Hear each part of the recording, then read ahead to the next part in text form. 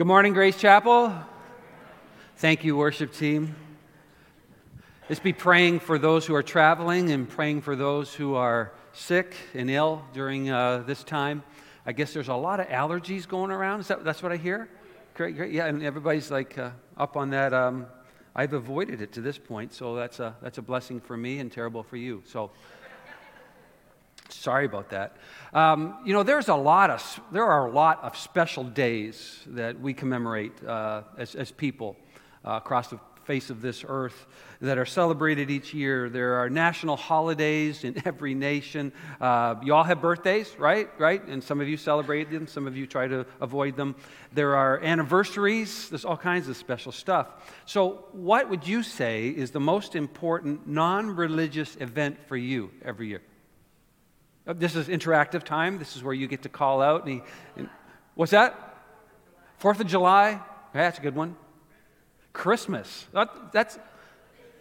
I said Ruth, was that you? Ruth and Phil have been gone for a number of months. She's back. Great. Oh, my goodness. Should I start over again? There are a lot of non-religious events. Birthdays. Okay, your birthday? Sure, why not? Yeah. What is the most important religious event for you? There, very good. So, Christmas. Easter. Okay. For Jews, we've looked at a lot of the events as we've gone through the Gospel of John together that they celebrate, and there's a lot of them. A lot of them coincide with harvest festivals, those sorts of things. But for the Jews, Passover. You're all familiar with Passover? It was one of the most important religious events. It was actually a festival that went over a lot of days. It wasn't just one day. And it was a time when they remembered how God had delivered them from slavery, from being in bondage in the land of Egypt, hundreds and hundreds of years before Christ's time. And how did that whole thing go down? How did it happen? Well, a lamb was sacrificed by each family household, and its blood was painted over the doorposts of that particular household's home. And then the angel of death passed over their home, thus Passover, and their firstborn was not taken. And that broke the will of Pharaoh. That was the 10th plague, and he said, okay, go, just please leave, because all the firstborn of males in the land and also animals all died. And every Passover, since that salvation event, each Jewish household on that day, each year, would kill and eat a lamb to remember freedom. Freedom. Easter replaces Passover for every one of us who knows Jesus Christ as a Savior. Easter. Jesus sure changes everything. He even changes a holiday. Jesus replaces, Jesus fulfills, Jesus changes a lot of things about what we do, why we do it, and how we even view it. And Jesus is the most influential person who has ever walked the face of this planet. But many people today, as I listen, and probably you're totally aware and you're listening too, many people today only know a Jesus who they've constructed out of their own observations, their own opinions, probably a movie or a book or two, and something somebody posted on Facebook.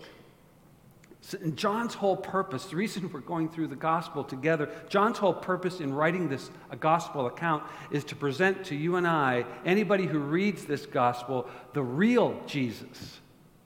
And in chapter 12, where we are today, it's getting very real. It's Palm Sunday. And the whole reason why God the Father sent God the Son is just days away. First, I want to give you the backstory to Palm Sunday before we look at the triumphal entry. It's in chapter 11, verse 55 through 12:11. I'm not going to read that because I'm assuming that you have. I know, big assumption. Jesus has just raised his friend Lazarus from death. Lazarus had not only died, he'd been buried like 4 days. And now, when you read the account that John gives us right before the triumphal entry, actually a day before, Lazarus is alive. And he's sitting with Jesus having a meal. And they got a bunch of guys in the house, and they're all eating, lounging around. And other than the fact that there's a recently dead man eating dinner with some friends, it's a pretty normal scene. You can imagine. It's like, when you were eating there, would you be looking at him? Like, you'd be like watching him? Oh my, I mean, like, how do you process that? So while they're lounging around, Lazarus' sister, Mary, she anoints Jesus with some very, very expensive perfume. And Judas, the Iscariot, he sees a profit opportunity for himself because John has just told us previously he's a thief. And he feigns compassion for the poor, complaining that they should have sold it all and given it to the poor. Jesus points out immediately that what Mary is doing is a worshipful act in anticipation of his coming, death, and resurrection, which of course has escaped their concepts. They haven't clued in yet. But Mary, as you read the accounts in the other Gospels about her, she seems to be someone who was always wanting to hear and listen at Jesus' feet. And she listened carefully. And it seems that she had a sense of his impending death because he's probably teaching and preaching. Well, he has been teaching and preaching this.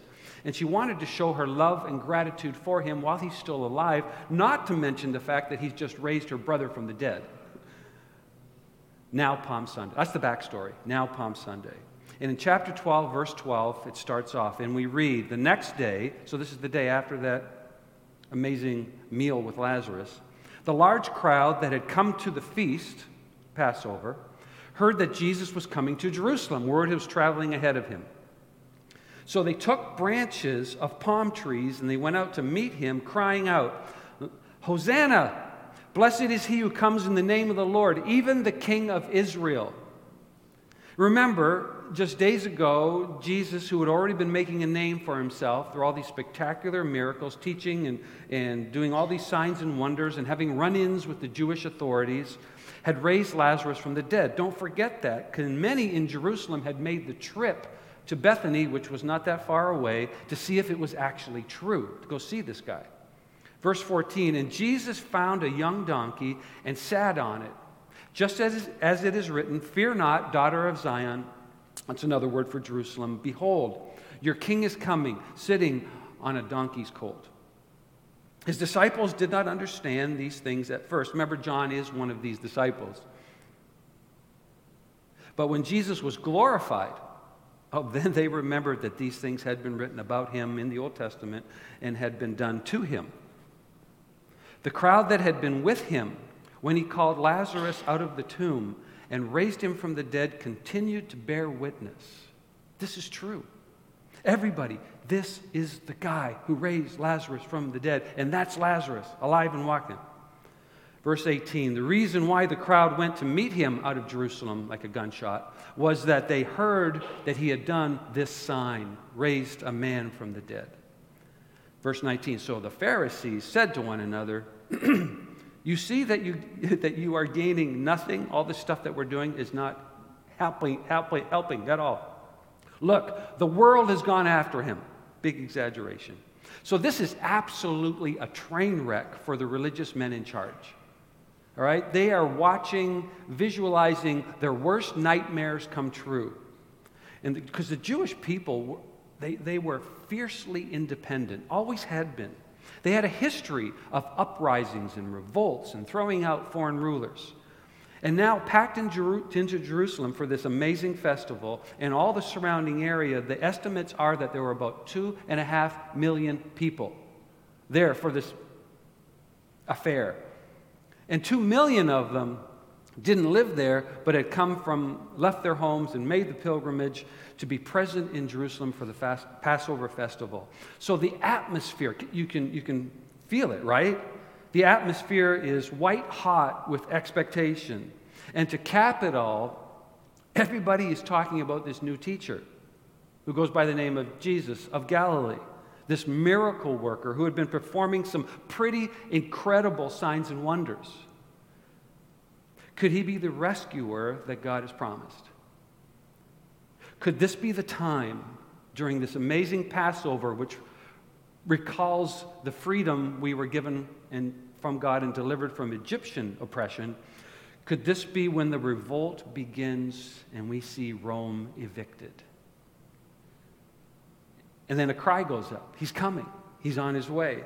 So you've got this great crowd of pilgrims rushing out of Jerusalem to greet Jesus, and they are met by another great crowd who has been following him and gathering momentum and followers as they've come from Bethany to Jerusalem where he'd been staying. And the two crowds converge on each other, and the excitement escalates and the expectations skyrocket. What did the crowd do when they got together? What did they do? Okay, they were singing and? Okay, come over here. What did they do? They waved palm branches. Exactly. That's why Why palm branches? Well, because they grow in the vicinity, Pete. No. Why palm branches? So that we could have Palm Sunday later on in history. No. Because palm branches had become this symbol of Jewish nationalism over the years. Palm branches were waved for previous Jewish fighters, especially Simon the Maccabee, who delivered them from the occupying Syrian forces. They waved all these palm branches. In other words, palm branches represent nationalist hope. Hope. Palm branches are just like you and I waving an American flag. It's the same thing. The home of the brave, the land of the free, the crowd hoped, and we're celebrating that Jesus, could he be the one who's going to deliver us from the Roman Empire? And somebody also mentioned it, they sang songs. And we have one of those recorded, and in the other Gospels you find some other words that go along with this, but John records, listen to the words that they used. Hosanna, blessed is he who comes in the name of the Lord, even the King of Israel. First of all, let's break it down. Hosanna. It's not just some empty hurrah, praise him. That's not what Hosanna is. It literally means save us now. It would fit well into a Ukrainian chant today. Save us now from the oppressors. And in the context of what was going down here, the save us now was a clear reference to salvation from Roman occupation, because that's what was ailing them. That was the big problem. At least, if I'm in power in Jerusalem, in any kind of power, and I hear this cry, Hosanna, for this guy, or I hear the report about it. Do you know what's going on outside Jerusalem right now? I'm calling out the heavy artillery. I'm escalating my response team to code red. Blessed is he who comes in the name of the Lord, is the next part. This is a direct quote from Psalm 118. Psalm 118 is a beautiful hymn, and it was sung in the temple in Jerusalem every morning. So the Jews understood it to refer to the coming Messiah who would rescue his people and provide salvation. So obviously, right, the crowd identifies Jesus as the conquering hero, the Messiah, the one that they've been looking for. And just so nobody misses the point, the crowd makes up another phrase. The crowd adds the words, even the King of Israel, which is not a quote from any part of the Bible. It's a clear indicator, though, that they regard that Jesus, who comes in the name of the Lord, is the guy. He's the king who's going to save us from the oppressor. You know, people today in our country, in our communities, maybe in your family, definitely in the entire world, are a lot like these Jews. We really are. This crowd wrongly assumed that Jesus came to be a political deliverer, to rescue them from the present struggles of this life. But who doesn't want that? Right. Nobody put their hand up. Good. We all want to be rescued from the physical things that ail us. Today, people also assume, like them, that you come to Jesus, you accept Jesus, you trust in Jesus, you invite Jesus into your heart to be delivered. What's the message? To be delivered from what? All that physically ails you. To be delivered from debt, a bad marriage. You fill in the blank. Whatever it is that's ailing you today, fill it in, come to Jesus, boom, done. Isn't that wonderful? That's the message. Can God deliver financially and physically? All God's people said, amen. Or yes, however you like it. Can God defeat physical enemies? Absolutely. Of course he can. And in his mercy, he often does. At least that's my testimony. Is it yours? But it's not the primary reason Jesus died on the cross. We all desperately need deliverance from eternal death. It's way bigger than the stuff that's going on in my life today and in my family. Eternal death from the just sentence declared by a just God on every one of us. It would seem that the disciples thought that as well, because John tells us that they didn't understand, and specifically they didn't understand, why did you choose to ride into Jerusalem on a donkey? I mean, we don't get the background to this, but it's got to be like they must have said to each other, why a donkey? Why didn't he have us go, steal one from the Roman garrison and get this big white horse? A white stallion would have been way more appropriate. We're told by John, who was one of those disciples, that it was only later that they realized that what Jesus was doing by riding in on this colt, this donkey, was precisely what God had planned should happen. And then they remembered the words of Zechariah 9:9, which pointed out to the mode of entry the real deliverer was going to have. See, your king comes to you, gentle, and riding on a donkey, on a colt, the foal of a donkey. Little wonder that the Pharisees' response to all of this was to complain to each other. What was their problem? Well, it's a problem a lot of people have. They were worried that more and more people were going to actually listen to what Jesus was teaching about the one and only, about the exclusive way to God, rather than following their own version and their strict code of rules and regulations. They were losing control. And isn't that what people fear today?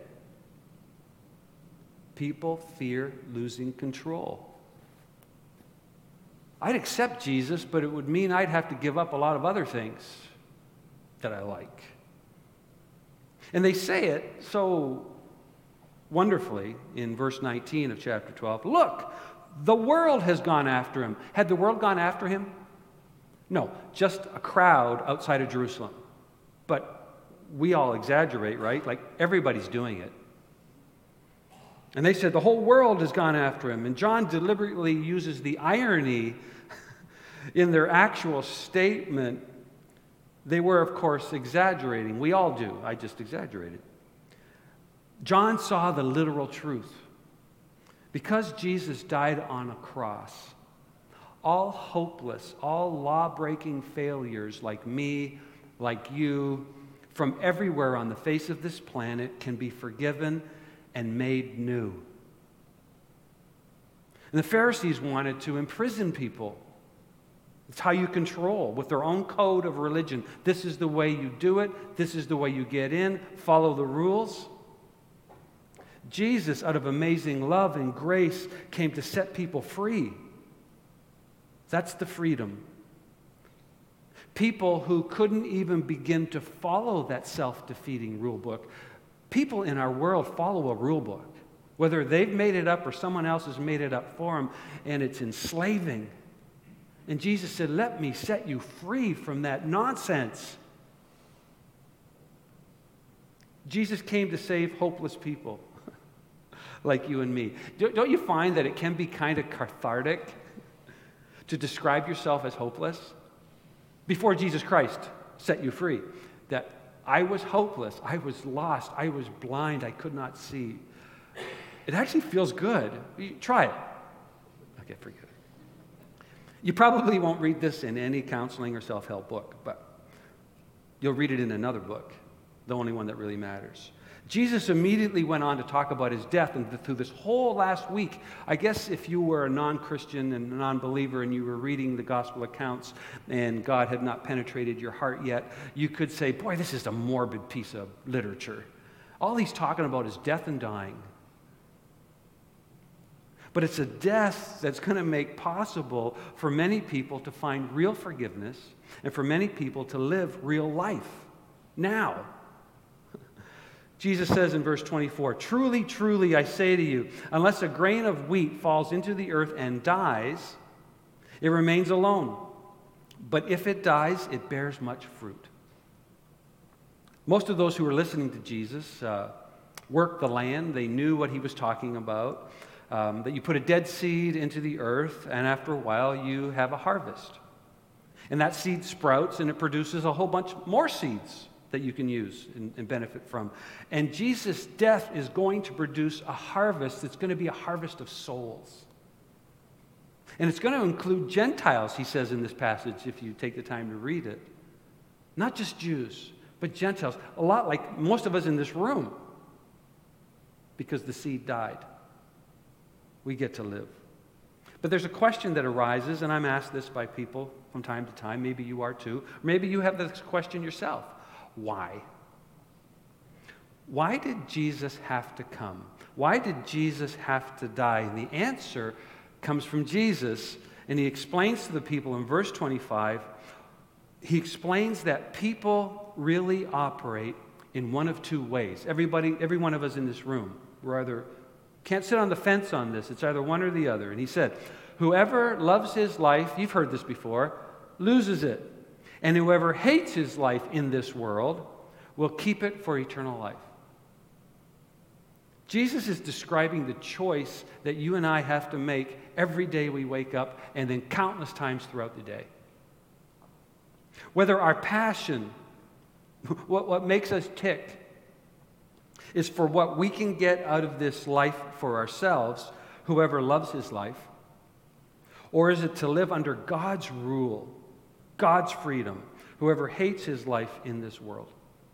And he's not using the words hate and love in their absolute sense, but Jesus is pointing out that our motivation, your motivation, my motivation to live the way I live will be focused on one of these two ways. And Jesus had to die to make the choice of losing my life even possible. Jesus had to die for eternal life to even be an option for me, to be found, to rescue and redeem all the lost failures. Jesus had to go to the cross. That's why. It's a big answer. You see, a Jew, how did a Jew take care of someone deserving capital punishment in that day and age and before? Anybody know? Starts with an S. Stoning, yes. A Jew was normally stoned to death. Oh, it's so gruesome. And it was done by his own community, his neighbors. It was brutal. And Jesus knows that he's facing a different form of cruelty that lay ahead for him. And he says it in verse 32, "And I, when I am lifted up from the earth, I'll draw all people to myself." He said this to show what kind of death he was going to die. God's eternal justice for your sin and my sin was going to be vindicated on the cross. In verse 31, he says, "Now is the judgment of this world. Now will the ruler of this world be cast down." No one can ever say, and if they do, they haven't read the text. No one can ever say that God turned a blind eye to sin and rebellion. The cross was the great revelation that God hates sin, that God will deal with sin severely, but at his own expense. And this is the mind-boggling thing about grace. He's not going to deal with it rightfully and have you and I pay. It's going to be at his own expense.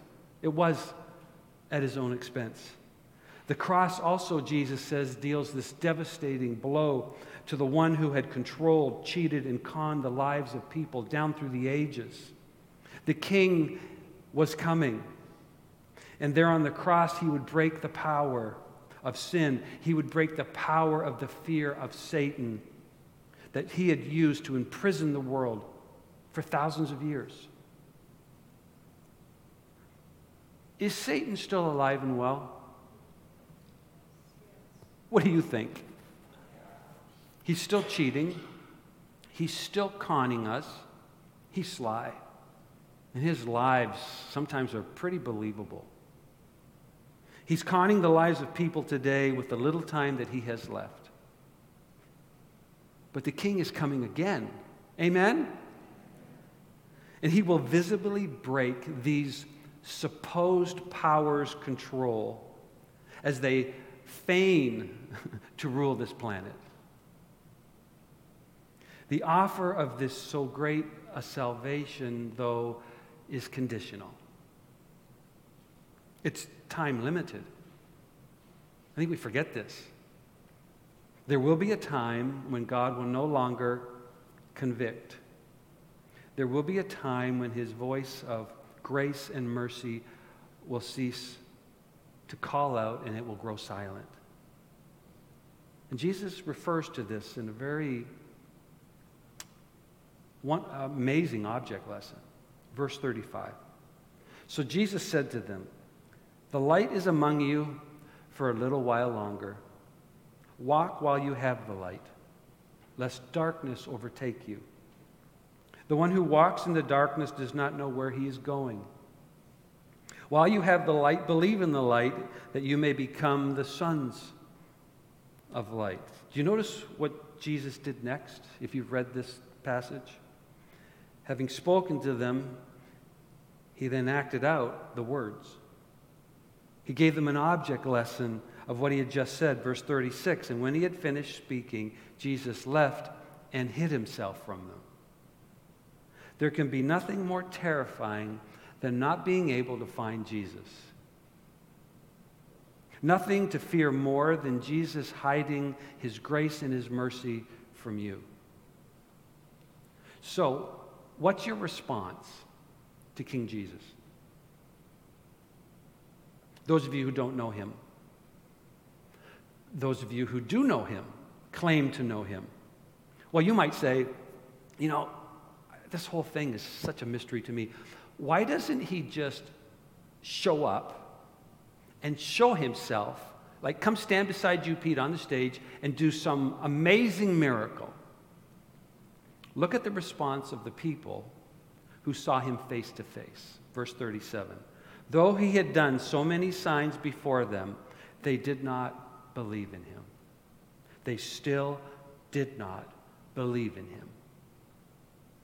When you read John's gospel, you can clearly see weaved throughout the whole gospel this whole theme of belief. It's central to John's purpose in writing, yet the reality was that most of the Jews that Jesus came to save, who heard him and saw him, did not put their trust in him. That's obvious. And isn't that the reality today? That most people do not put their trust in Jesus, at least not in him alone. It's usually no Jesus or Jesus plus a little something else. So as John summarizes Jesus Christ's at least 3 years of public ministry, he inevitably, at the end, has to record the fact that the overwhelming majority did not believe in Jesus. Now, as a believer in Jesus Christ, which I am, I'm tempted to scratch my head when I read these statements or to wag my finger at them and say, those bozos, what's the matter with them? How could this be? If Jesus was who he claimed to be, if Jesus proved who he claimed to be with these outstanding, miraculous signs, surely he should have had this huge following. And you can sense John's exasperation when he writes that verse in 37, and the wonder of it all. It's like, wow. And he's writing this 55 years after the fact, and it's still impactful that he puts it down here. And John makes clear throughout this gospel that there were thousands and thousands of other miracles that Jesus performed in plain sight, in addition to the awesome ones that John has picked out to record. Yet despite what the people had seen, despite the parade of that day of the triumphal entry and all the palm flag waving, the vast majority did not believe that Jesus Christ was the Son of God. They wanted a different kind of salvation. The salvation they wanted required a different kind of Savior. They thought that this present reality that we live in, this world with all the injustice and all the oppression and all the false promises of freedom, was what needed fixing. And they thought that that was way more important than the coming death, debt, penalty. Their future reality in the next world. Don't you see that every day? Even in our own life, sometimes I'm so concerned about the here and now and what didn't take place the way I thought it should. And I'm just like, and the Holy Spirit goes up beside the head. I think he does. And I go, oh, wait, does that really matter? In light of the gospel message? They didn't see, like many people today don't see, how closely those two realities are connected. And it wasn't as if they'd only read about this like you and I are. These miraculous signs were actually performed before their very eyes. John says he had done so many signs before them.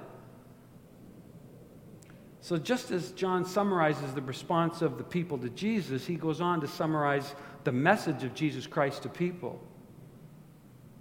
When you believe in Jesus, and have you? Do you believe that Jesus Christ is the Son of God who died on the cross to pay your sin debt penalty? It means you recognize that Jesus Christ is none other than God in human flesh. The one who is eternally divine and fully human all at the same time. No, don't ask me to explain it. Verse 44, Jesus cried out. And I bet you that it was a very accurate term that John used there. Jesus cried out. Whoever believes in me, believes not in me, but in him who sent me. And whoever sees me, sees him who sent me.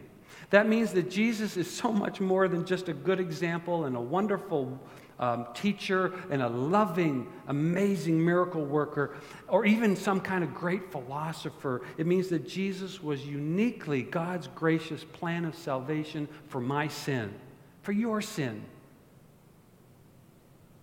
for your family's sin, for your coworker's sin, for your classmates' sin. If you want to know what God is like, look at Jesus. And John illustrates, in closing, John illustrates this truth about Jesus in a really stunning way. I love this way that chapter 12 ends. In chapter 12, verse 40, he quotes from Isaiah chapter 6. And he quotes some verses to describe the rejection of people to King Jesus. Isaiah chapter 6, right? What is Isaiah chapter 6 all about? Those of you who are Old Testament students of God's Word, it was the time when Isaiah the prophet was given this amazing vision, and he was taken up to the temple in heaven, and he saw this amazing vision of God the King on heaven's throne in his temple. It blew him away. It literally, in the Hebrew, says he melted. And then God said, get up. So in Isaiah 6, we have this remarkable, awe-inspiring vision of Yahweh God in all his glory, and John links Yahweh God to Yahweh Jesus. It's amazing. John doesn't get much clearer than this about who Jesus is, the real Jesus. Jesus came into the world not just to reveal God, but to carry out God's rescue plan. Because this world is held captive. We need to understand that and work within that. It's held captive in the darkness of sin. It's blind. But Jesus came to save men and women from all over the face of this planet. And what is the condition of salvation, for salvation? Jesus says to us, believe in me. Would you rise with me? We're going to respond really in one of the only ways we can when we're together, and that's to worship. And we're going to sing. And we're going to sing together like the people did on that day Jesus came in on that colt. But I pray to our God in heaven that we sing with a much different perspective. That Jesus has died on the cross and he lives. Will you pray with me? Heavenly Father, we bow before you, the one worthy to receive our praise, the songs from our lips, but more importantly from our very hearts and being. And Lord, we enter, as we've already prayed this morning to you, we enter this Easter season very, very mindful of the amazing opportunities we will have, especially on this Friday and on next Sunday, Easter, where people who don't come under the influence of the gospel will be. And we know that it has nothing really to do with us, but to be faithful, to present your truth with love and with grace. And Lord, we pray, we cry out as one to you. Lord, open their eyes that they might see. And we pray it in Jesus' name.